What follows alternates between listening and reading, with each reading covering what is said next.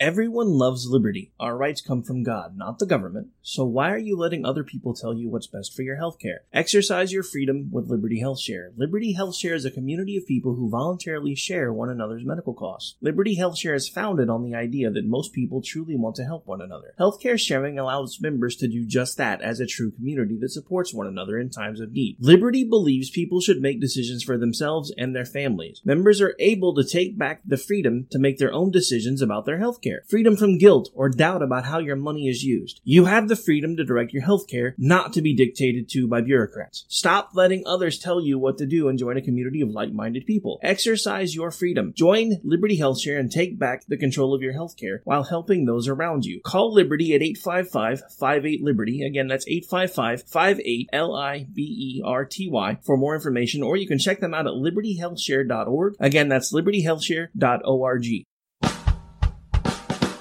You're listening to the Spark Radio Network, internet radio like you've never heard before. Innovation, creativity, and imagination are all said to begin with a spark. So fasten your seatbelt and take the ride of your life and listen for the spark.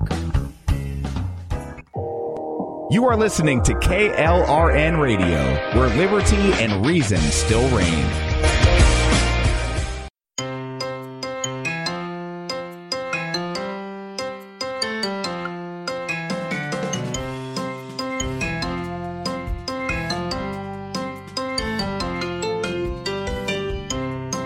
The world around us is an amazing place, filled with beauty and with science.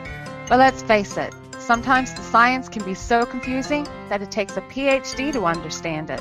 Well, you're in luck. I just happen to have a PhD. Come and take a seat. Perhaps I can explain the world around us in a way we all can understand. Welcome to ConvoScience in Science. I'm Dr. Judy L. Moore. Call me Doc. Hi, guys, and welcome to another episode of ConvoScience in Science. I am Dr. Judy L. Moore, and no, I'm not a medical doctor. My PhD was in astronomy. Hey, not a problem. But for those of you who are new to the show, the way it works is I do the best I can to explain to you science in a way that we all can understand, but I have a little help. Jesse, where are you? What's up, Doc? Hey, Jess. Jesse Sanders is on the line to make sure that I don't go too much into the technobabble. So, Jess, guess what? What, Doc? What's up? We're not alone today.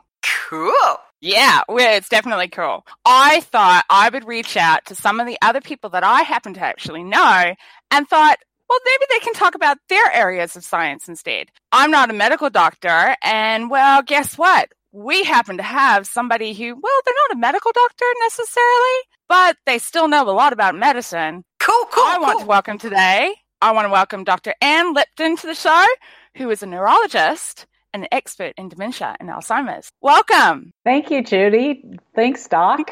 And thanks, Jesse. It's nice to be here. It's my pleasure to be here. And I actually am a medical doctor, and I have a PhD in physiology as well. Oh, cool. So we have everything covered today. Fantastic.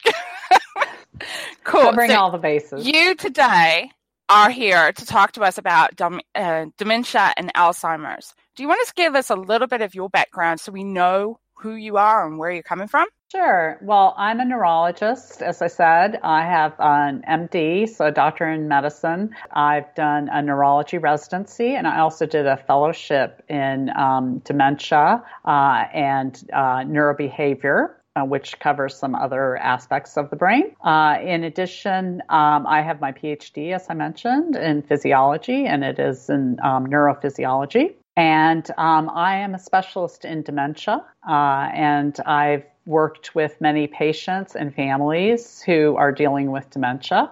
And I currently am an advisor for CareLoop, which is a healthcare technology portal company.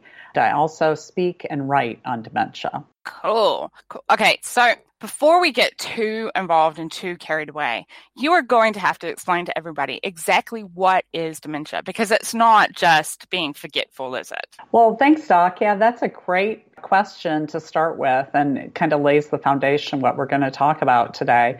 So dementia is what doctors would refer to as a neurodegenerative disease or progressive brain illness. And when we say progressive in medicine, we're usually referring to a disease that gets progressively worse. So it's an illness that's affecting the brain that gets progressively worse over time.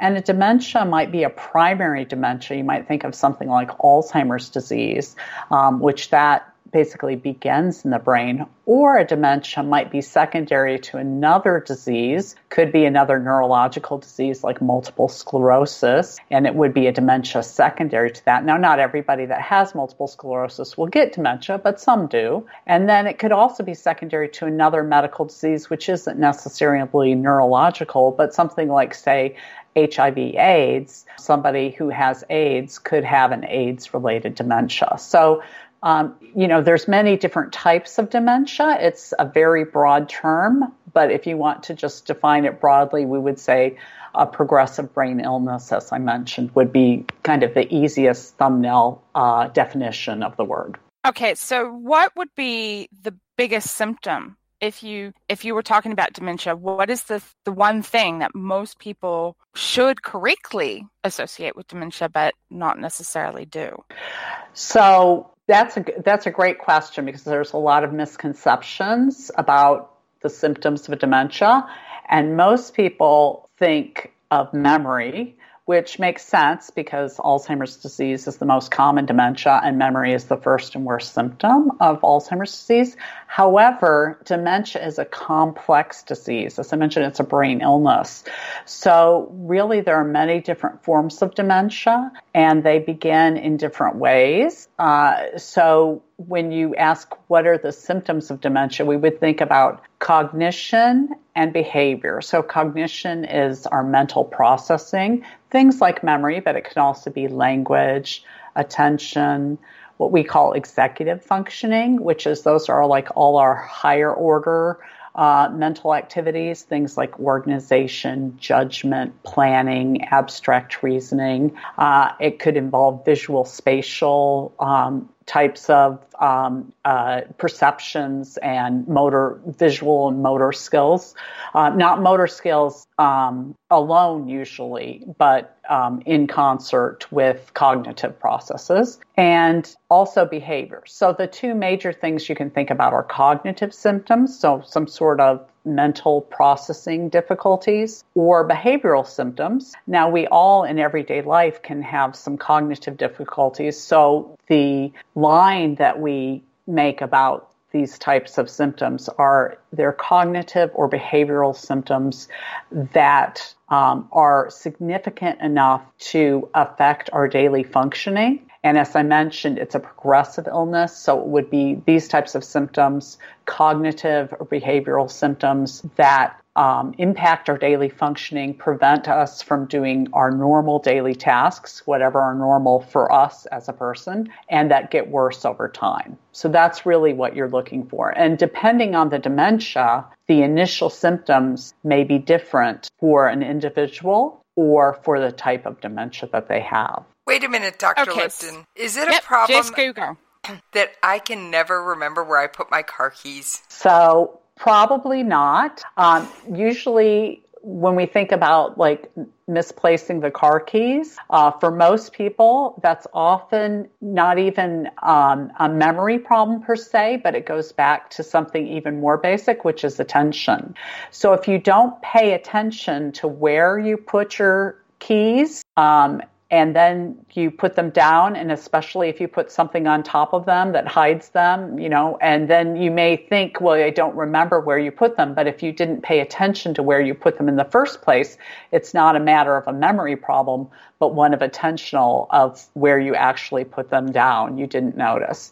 And that happens a lot to people because they might put their keys down in different places. So one handy tip that you can do to make your life easier is to always put your keys in the same place. Now, if somebody has put their keys in the same place and they have a little basket or dish and they've done that for, all their life or, for decades, and then suddenly they can't remember where they put their keys and they don't remember that specific place where they always put their keys, that would be more troubling, because that would be something that was, a very overlearned type of information that should have been set down in their what we call remote or long-term memory. So that would be more concerning. So it's not so much about forgetting where you parked your car that's as much of a concern as it is if you forget about what type of car you have. Got it. Then I guess I'm in the clear.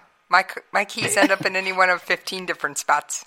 Yeah, no, but here's the problem. As I mentioned, if you use organization, you can help your memory, and you can help with attention and memory. And that's just a handy tip in everyday life that we can all use because stress and frustration are bad for the brain. And so it's a good idea to minimize your daily stress and frustration if you can, because that helps protect your brain. Okay, so in that case, I need to remind myself to never drive my husband's car, because whenever I'm driving my husband's car, I can never remember that it was my husband's car I was driving when I get to the grocery store. I'm like, which car was I driving? I can't remember.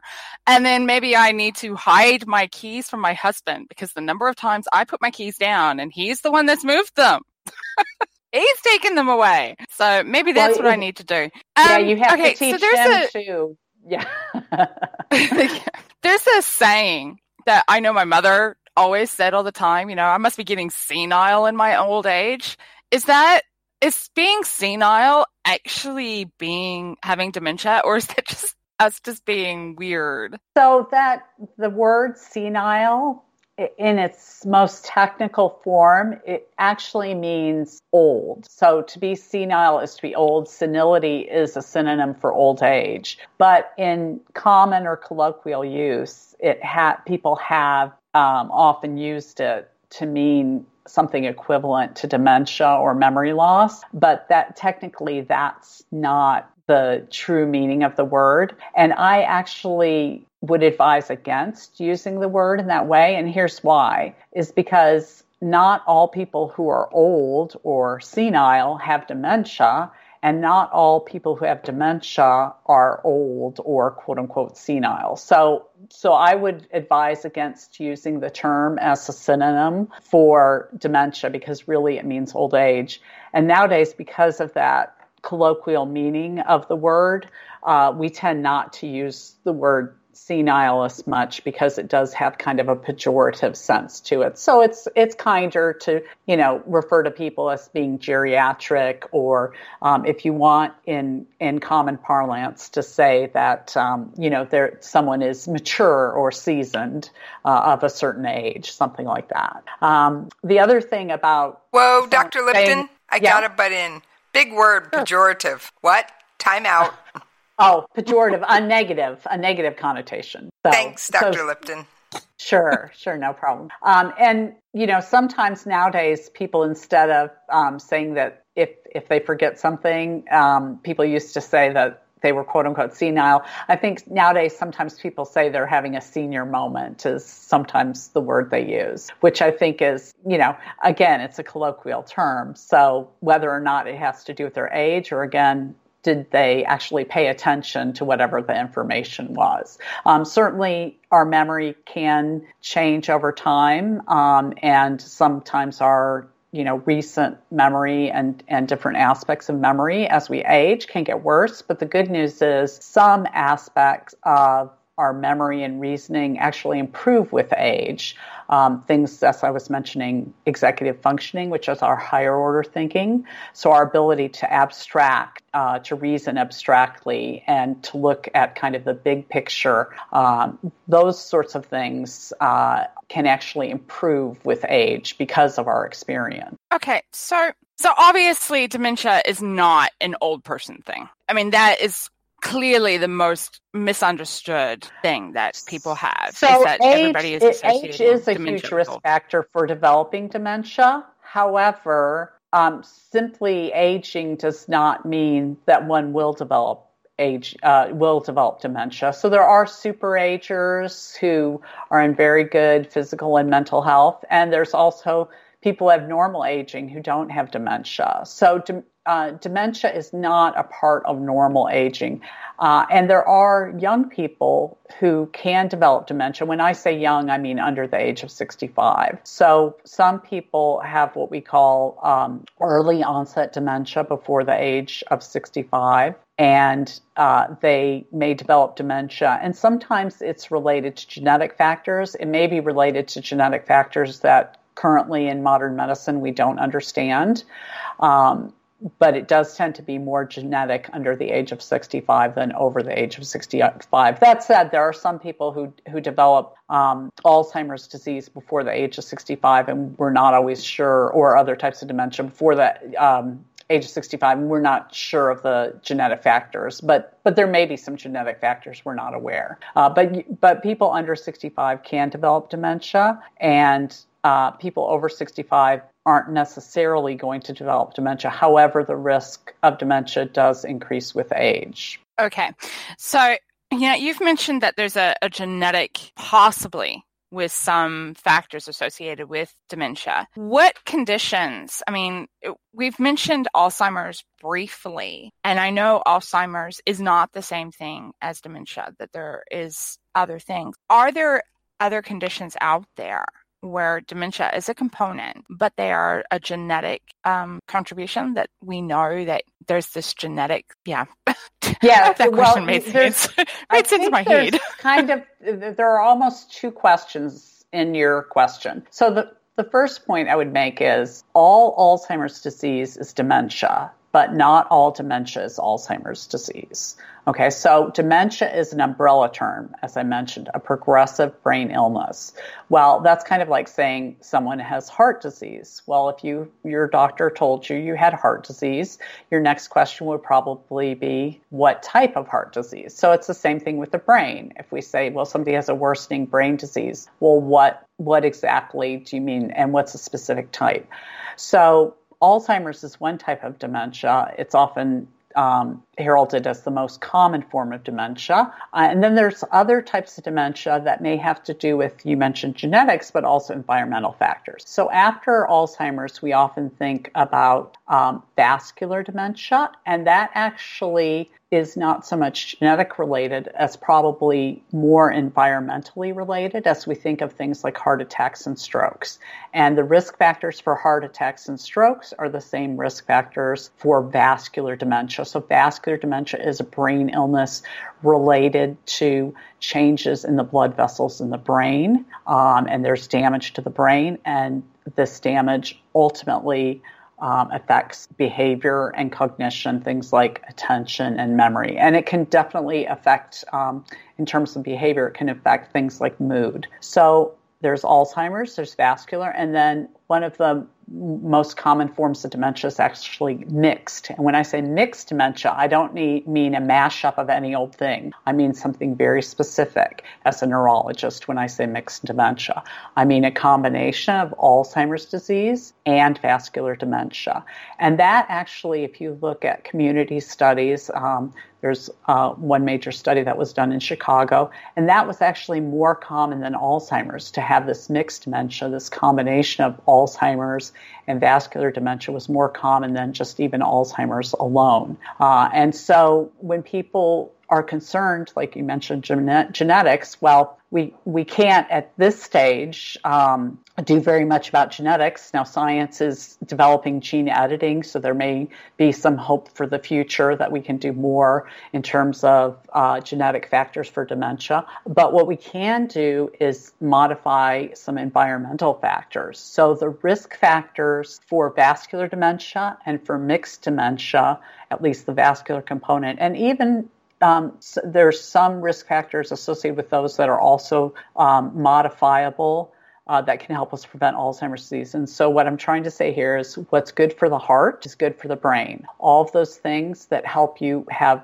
good, healthy blood vessels and heart will help the blood vessels in your brain. And in fact, the blood vessels in your brain may be even more sensitive. So things like exercise, a heart-healthy diet, not smoking, controlling vascular diseases like heart disease, high blood pressure, diabetes, high cholesterol. all of these things may help to prevent or postpone vascular dementia, mixed dementia, and some studies even show Alzheimer's.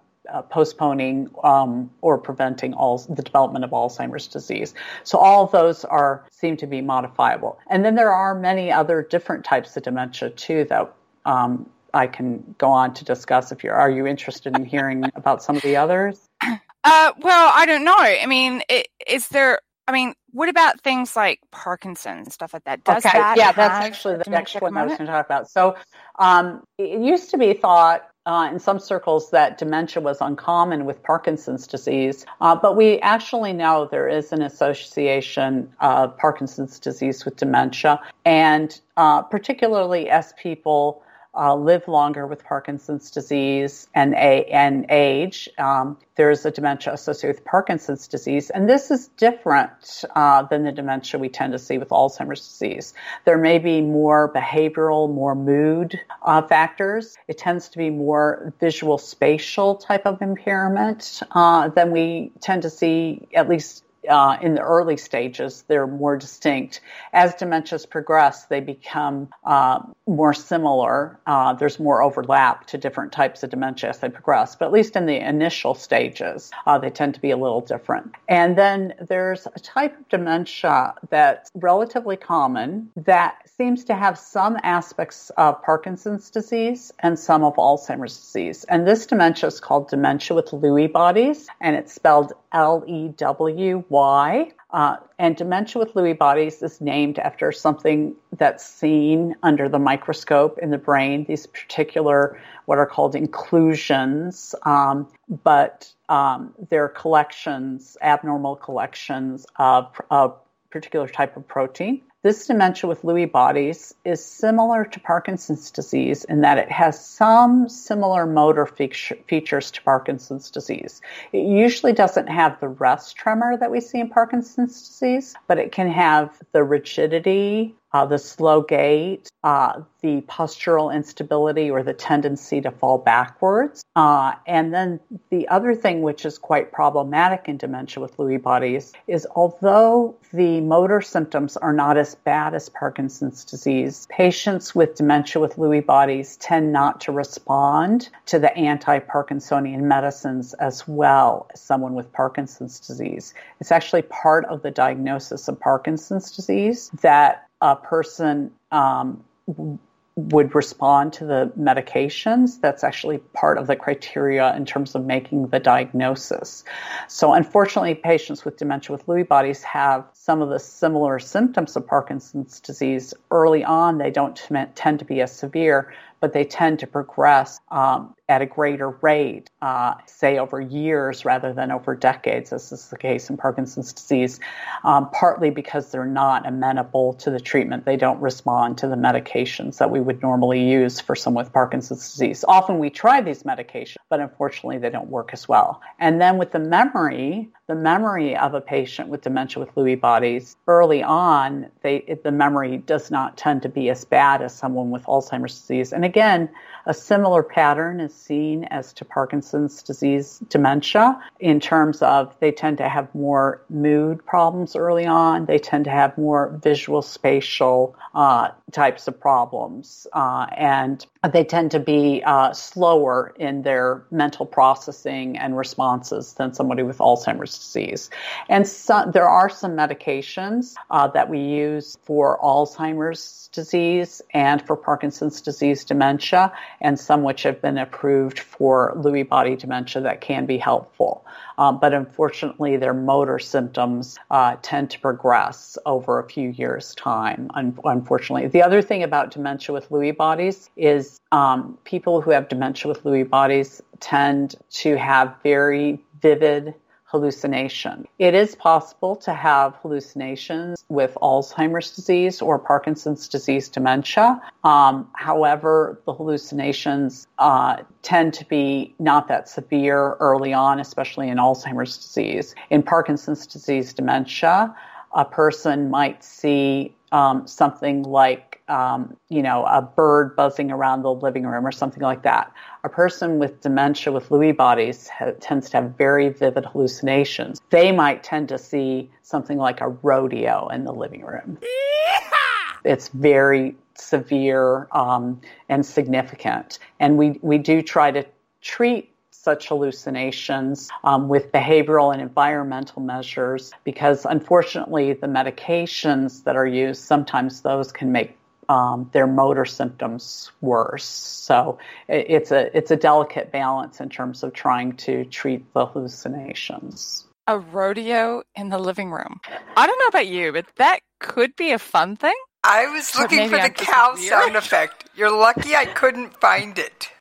Well, here's the thing about hallucinations in dementia is, as I said, some of the medications can have some significant side effects, and some can be quite profound. Many medications that you might use to treat hallucinations might cause sedation or sleepiness or falls, particularly in older people. So we tend to use very low doses of those medicines. If we have to use them at all, we try to avoid them. What usually works better is if we can identify any behavioral triggers. Is there anything that can cause hallucination? For example, sometimes patients with dementia might see whatever is on TV as really happening. So if there's a fire in town and that's on the news, they might see that fire as happening in the room where they're watching the television. And so it might seem, obvious or common sense to say maybe the TV shouldn't be on, or they shouldn't watch the news, maybe have a musical or an old TV show that, they enjoy or something like that. So we do try to use behavioral or environmental measures. But the other thing is to ask about these hallucinations is it bothering number one, the patient, and is it bothering the caregiver? So as you said, if somebody loves horses or loves rodeos and that's what they see and it doesn't bother them, then you don't necessarily have to treat it. She found one. I see that. We challenged her. We found one.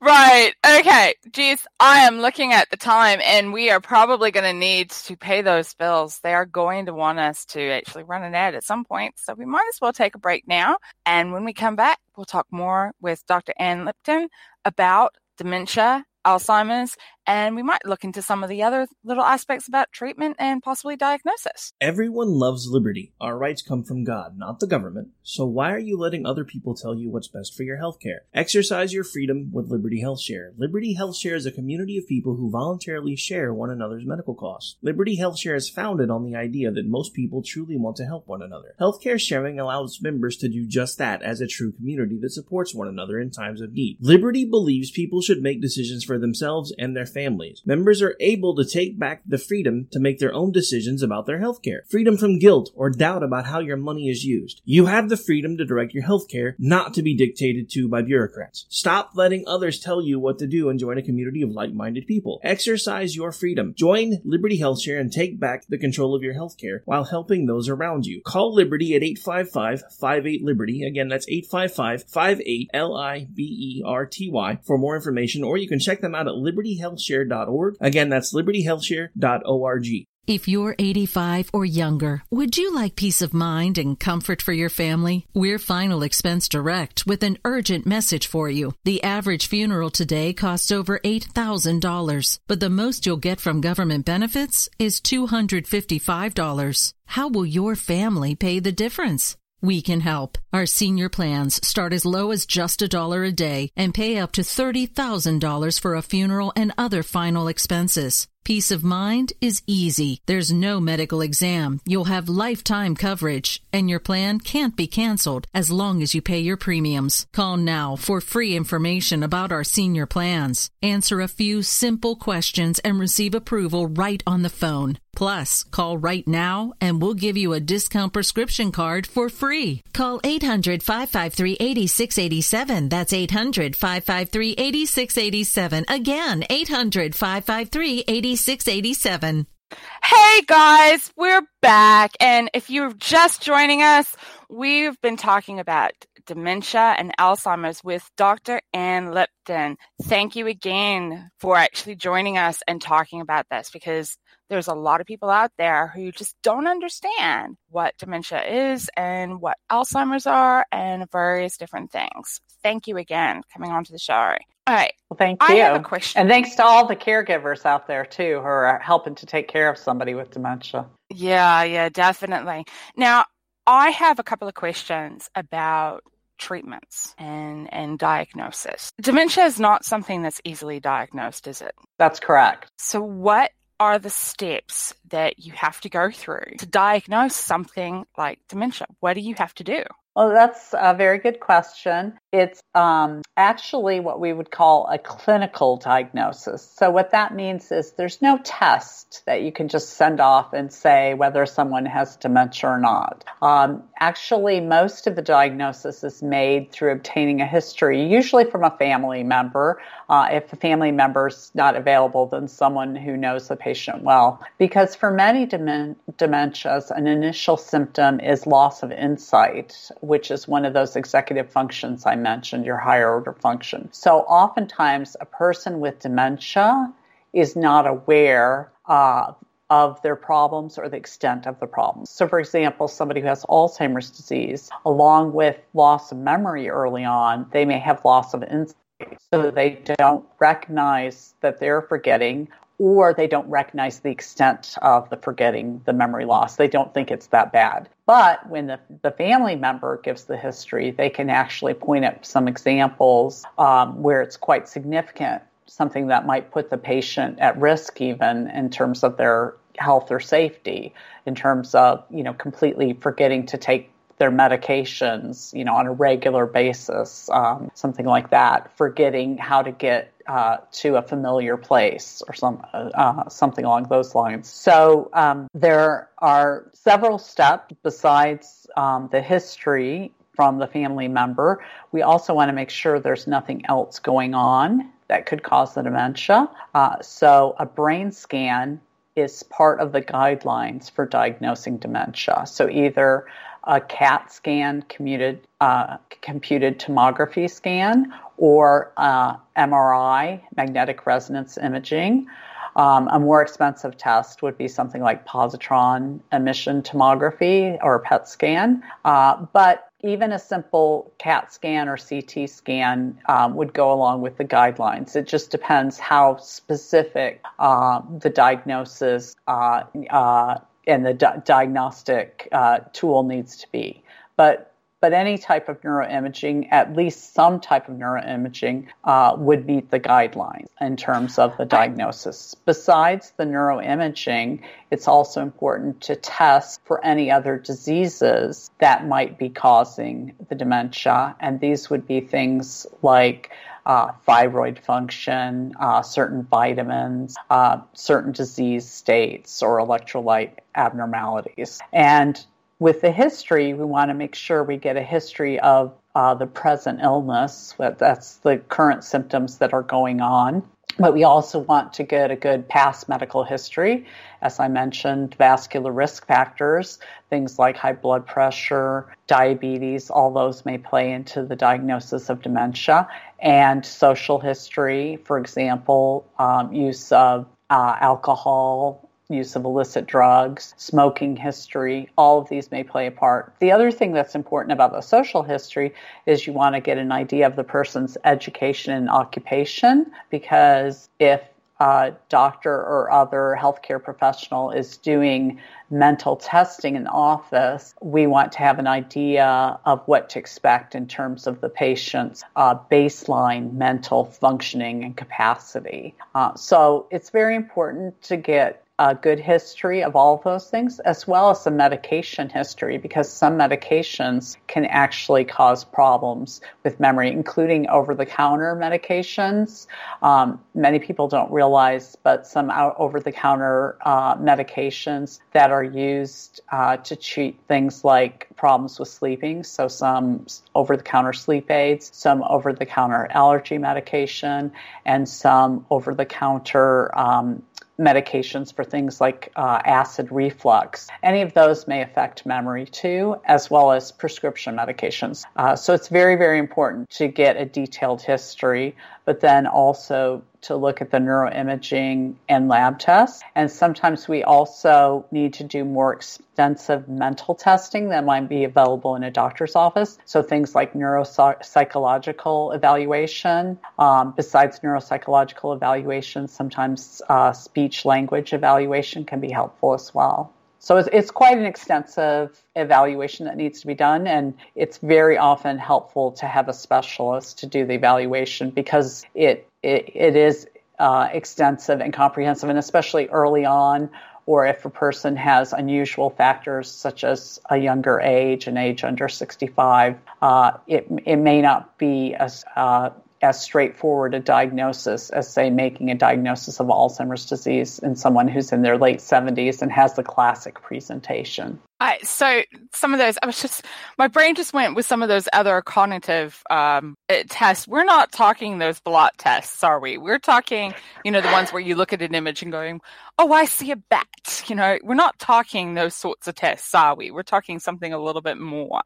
Yeah, so that's the Rorschach ink blot test. And that's a very subjective type of test. What a neuropsychologist actually does is looks at objective testing. And this includes, and the other tests are similar as well, to IQ or intelligence quotient tests. And a neuropsychologist would definitely get the level of a person's education and information about their occupation because this would help the neuropsychologist anticipate the scores and also compare the scores to other people of the same age and of the same educational attainment.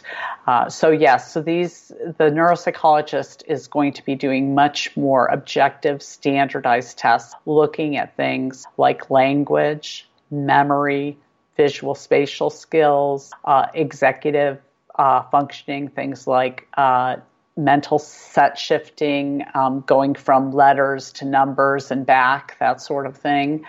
And so all of these different aspects would be looked at by a neuropsychologist. And it's a much more comprehensive type of testing than a doctor is typically able to do in the office.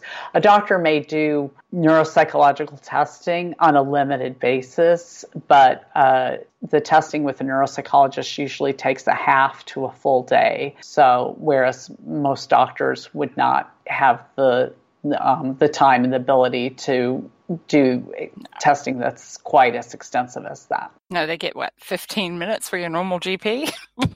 Right. That's why I mentioned the idea of going to a specialist, especially if it's the symptoms are a little more unusual or in a younger person, because it may not be something like Alzheimer's that may present in somebody who's in their 70s. Memory is the first and worst problem, gradually getting worse over time. If someone is, younger than age 65, say they're working and, has some very unusual problems that are happening when they're normally a working person, then that may warrant something like a neuropsychological examination. All right, I'm going to come back to something that you were talking about very briefly. We're talking about the CT scans. I actually have a bit of a background in medical imaging myself, working with CT scanning and that sort of thing. And I know that when you take a brain scan and you're doing a CT scan, looking at soft tissue is actually pretty hard. It's not a nice, simple process. So what is it you would actually be looking for if you're looking at that imaging? Because you can't say, we can see dementia. I mean, no, you can't do that. But what is it you're actually looking for in those images? That's a great point, because you're exactly right. You can't really see dementia on a brain scan. What we're actually doing is trying to rule out and evaluate for other things that may be going on in the brain, or to look for findings that are consistent with what we would expect to see if someone did have dementia. So we're actually looking for something in particular, say like a brain tumor. Could that be causing the memory? Or if someone has language problems, other things, could that be something that's happening in the brain. So we definitely want to make sure that we evaluate for tumor, and that's why a major reason why brain scans are part of the guidelines for diagnosing dementia. We also want to look for any shrinkage of the brain, and particularly early on, if we can see shrinkage in certain areas, that may help point us to a specific dementia diagnosis. Again, dementia is an umbrella term. We want to make a specific diagnosis as we can. The atrophy or shrinkage of the brain in dementia, as the dementia progresses, whatever type it is, generally goes on to progress, encompass more and more of the brain, and eventually can be the entire brain. So the more the dementia has progressed, the less we're able to distinguish. So it's very good to get a scan early on, and that can be more helpful in guiding us to the type of dementia. And that's one reason why it's important for people to seek medical attention earlier rather than later. The other thing that we're looking for... Dr. Lipton? Yes, sure. Sorry, not you today, Judy. Yeah, carry on.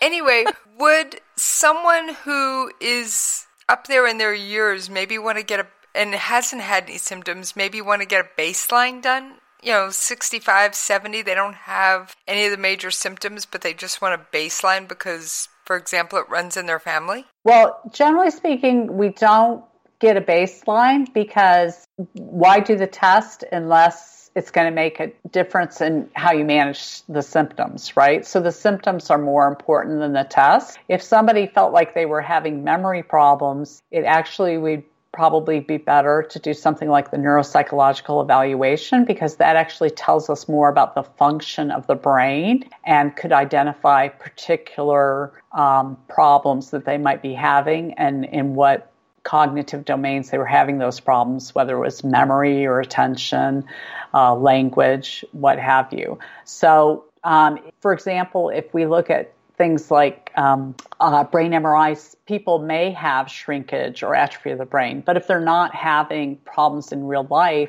we wouldn't necessarily treat them. And the other thing is, the medications that we have right now to treat dementia are not preventative, and they really only treat the symptoms. They don't modify the disease course. So if you don't have symptoms and you got a brain scan and there was something like shrinkage of the brain, what would you do about that? You don't have symptoms to use medications. I'm not sure how it would help you in terms of your present or your future. So I would not say that someone who doesn't have symptoms should get a brain scan. I think there should be a reason to have the brain scan.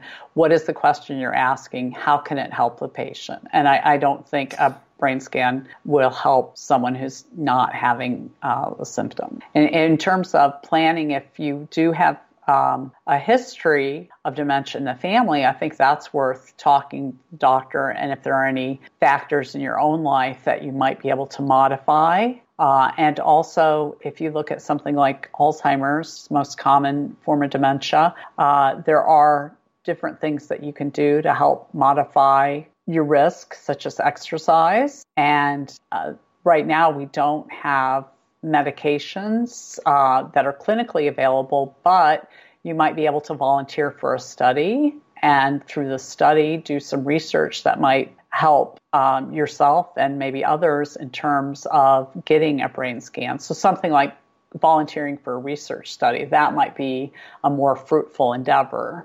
Okay, so what about some of the other treatment? Okay, well, it depends on the type of dementia, so that's why you want to get a specific diagnosis. And you were asking me before about the neuroimaging. So the other thing that we look for on neuroimaging is whether there's any vascular involvement, if there's anything like a stroke in the brain that might have caused the problems, or small vessel disease in the brain. So we try to see if there's any element of vascular dementia. So depending on the type of dementia, it's pretty much like other things in medicine.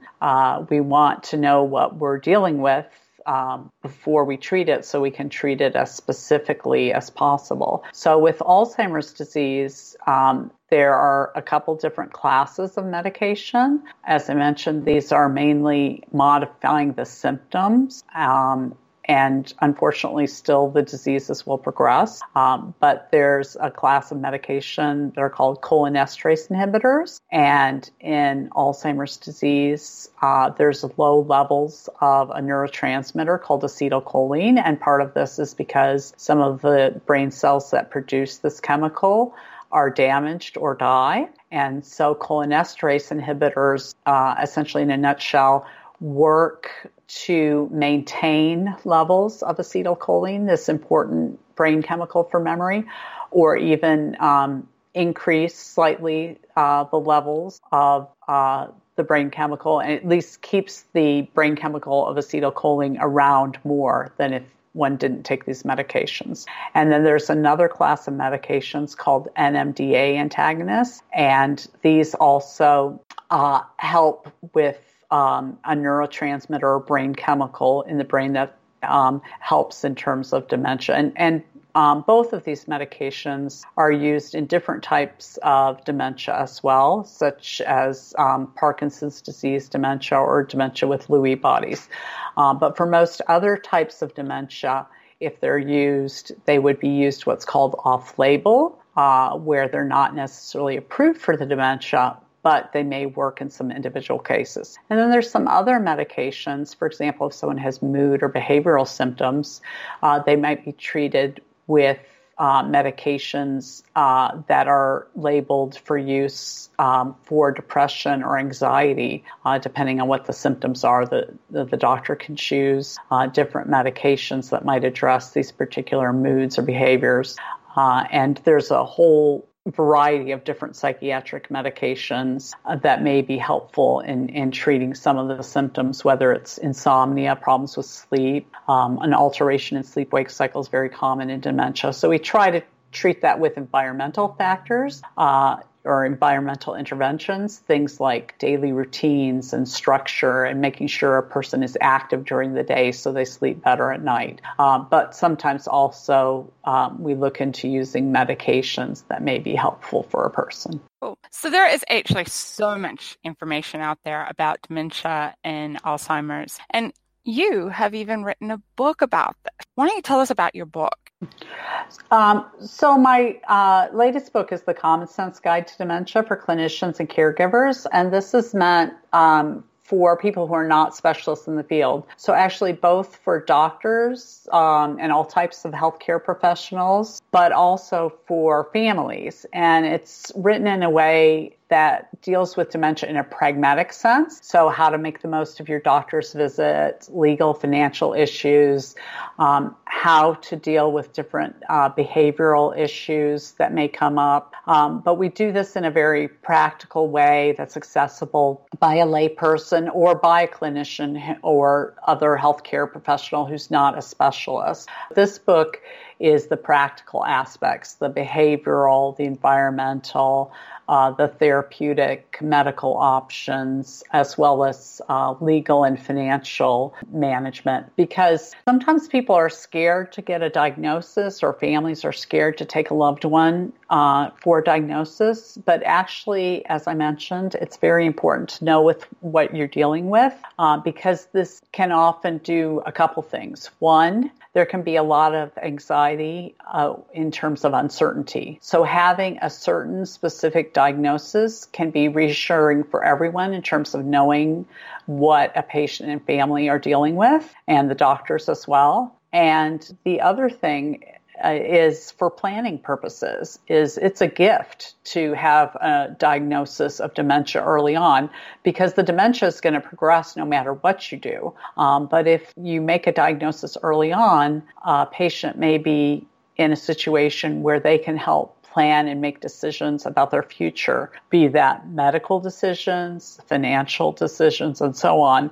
And a person can designate a medical power of attorney. They can make legal and financial planning arrangements. They can designate a legal power of attorney. So it's actually quite helpful to have some planning and some information. And my book, The ConvoScience Guide to Dementia, I co-wrote it with an author, and she is a geriatric psychiatrist. So we bring a unique perspective, both the perspective of a neurologist and of a geriatric psychiatrist. So you get both the neurology and the psychiatry and the different approaches. So you get two heads for one in this book. That's Dr. fantastic. Lipton, I do have a question. Yes? How do you get that older person, I'm just going to say parent for lack of a term here, because in many cases that's what you're dealing with is your parents. How do you get them to go to the doctor to get that diagnosis without starting World War III? Yeah, well, that is actually a common problem. So sometimes it's helpful not to confront the person with dementia directly. So there's a saying, you never win an argument with an Alzheimer's patient. And I would say that probably goes for many patients with dementia. So don't make it an argument.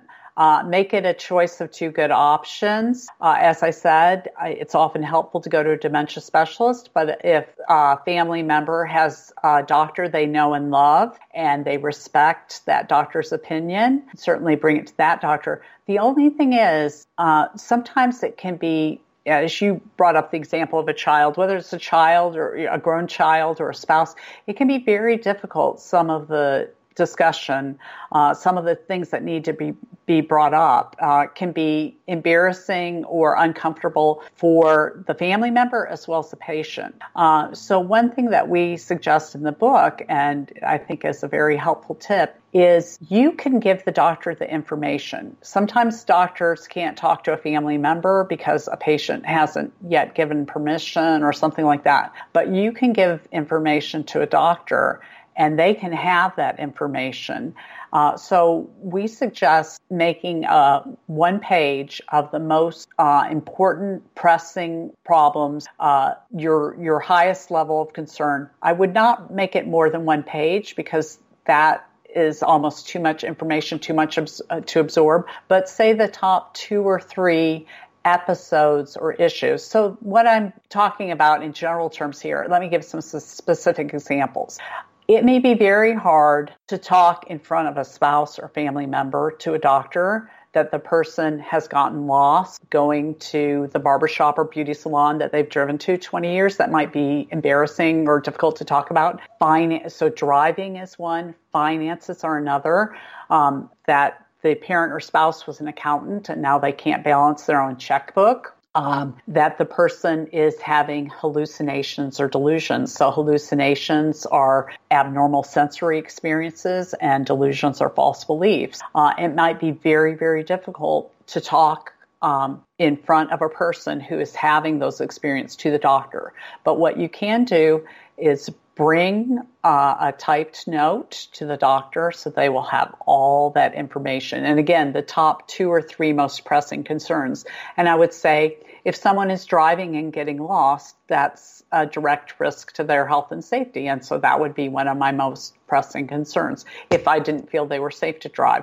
Now, often early on, they may not have something that significant, but whatever the most significant problem is that the family member is concerned about or that seems to be affecting the patient the most.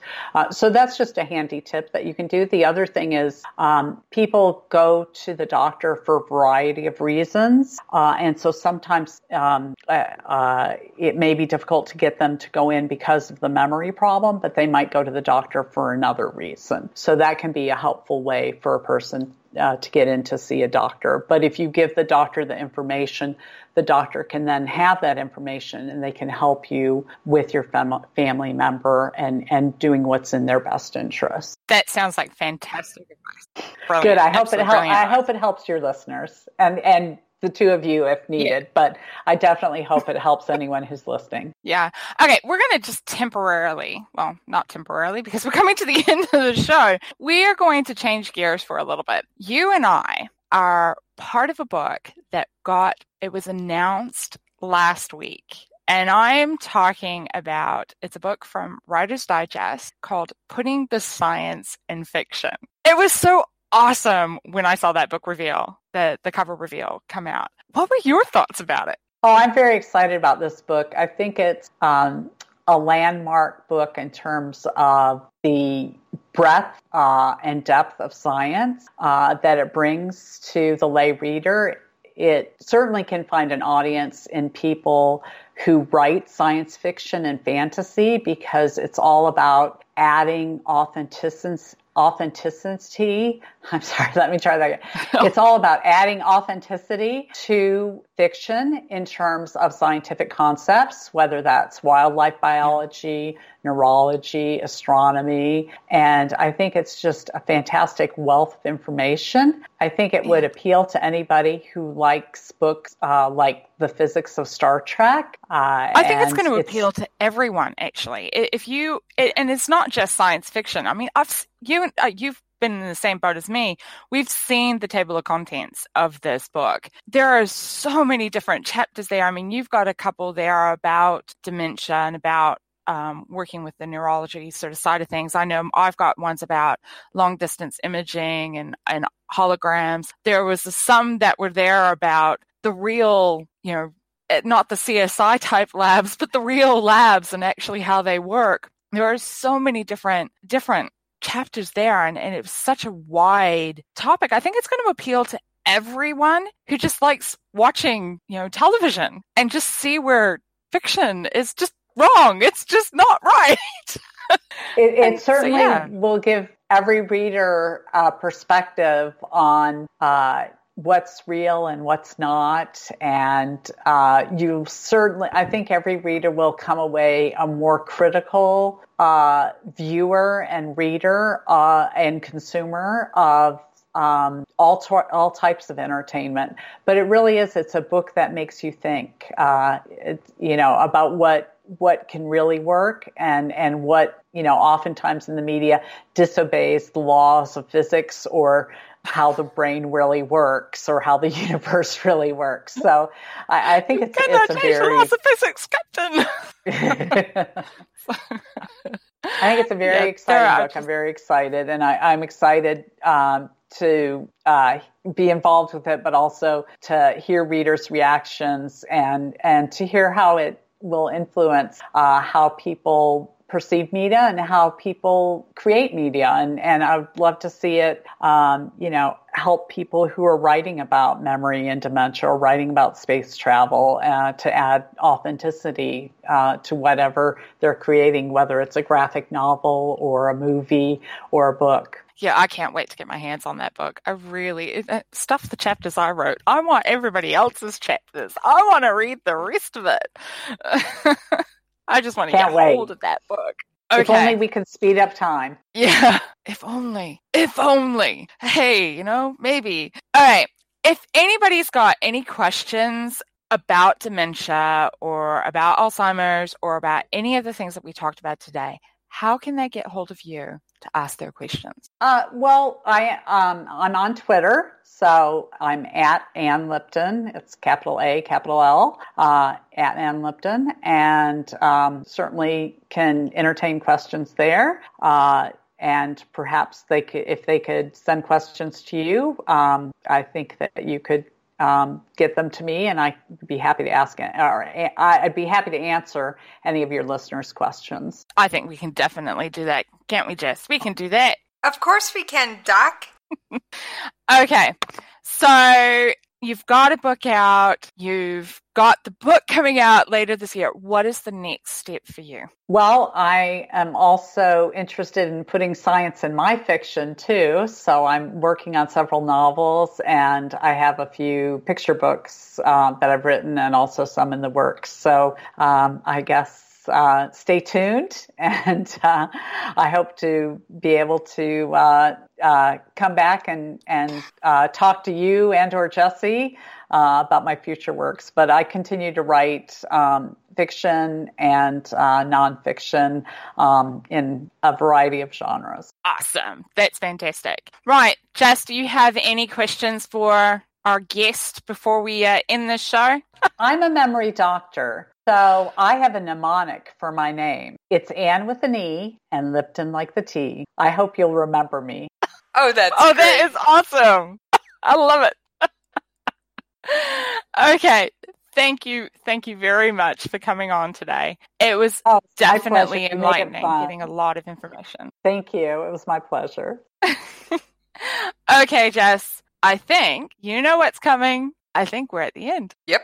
Well, that brings us to the end of another episode of Conversations in Science. If that wasn't enough of a science jolt for you, well, you can catch old episodes on iTunes, Stitcher, Spreaker, Google Play Music, iHeartRadio, and a whole range of other popular podcast locations. In the meantime, if you have a question about science and just want to know a little bit more, feel free to contact us at the station, and that's at science@klrnradio.com. Alternatively, you can contact me on Twitter, and that's at Judy L. Moore, or you can find me on Facebook, and that's Judy L. Moore, or you can drop me a line through my personal website, which is judylmoore.com. I think you can see the pattern here. Meanwhile, my cohort over here... For anyone wanting to track me down, they can follow me on Twitter at Radio Host Jessie, or they can email me at the station at jessie@klrnradio.com. And they can always check out the books and authors I talk to at jessiescoffeeshop.com. Bye! Bye, guys!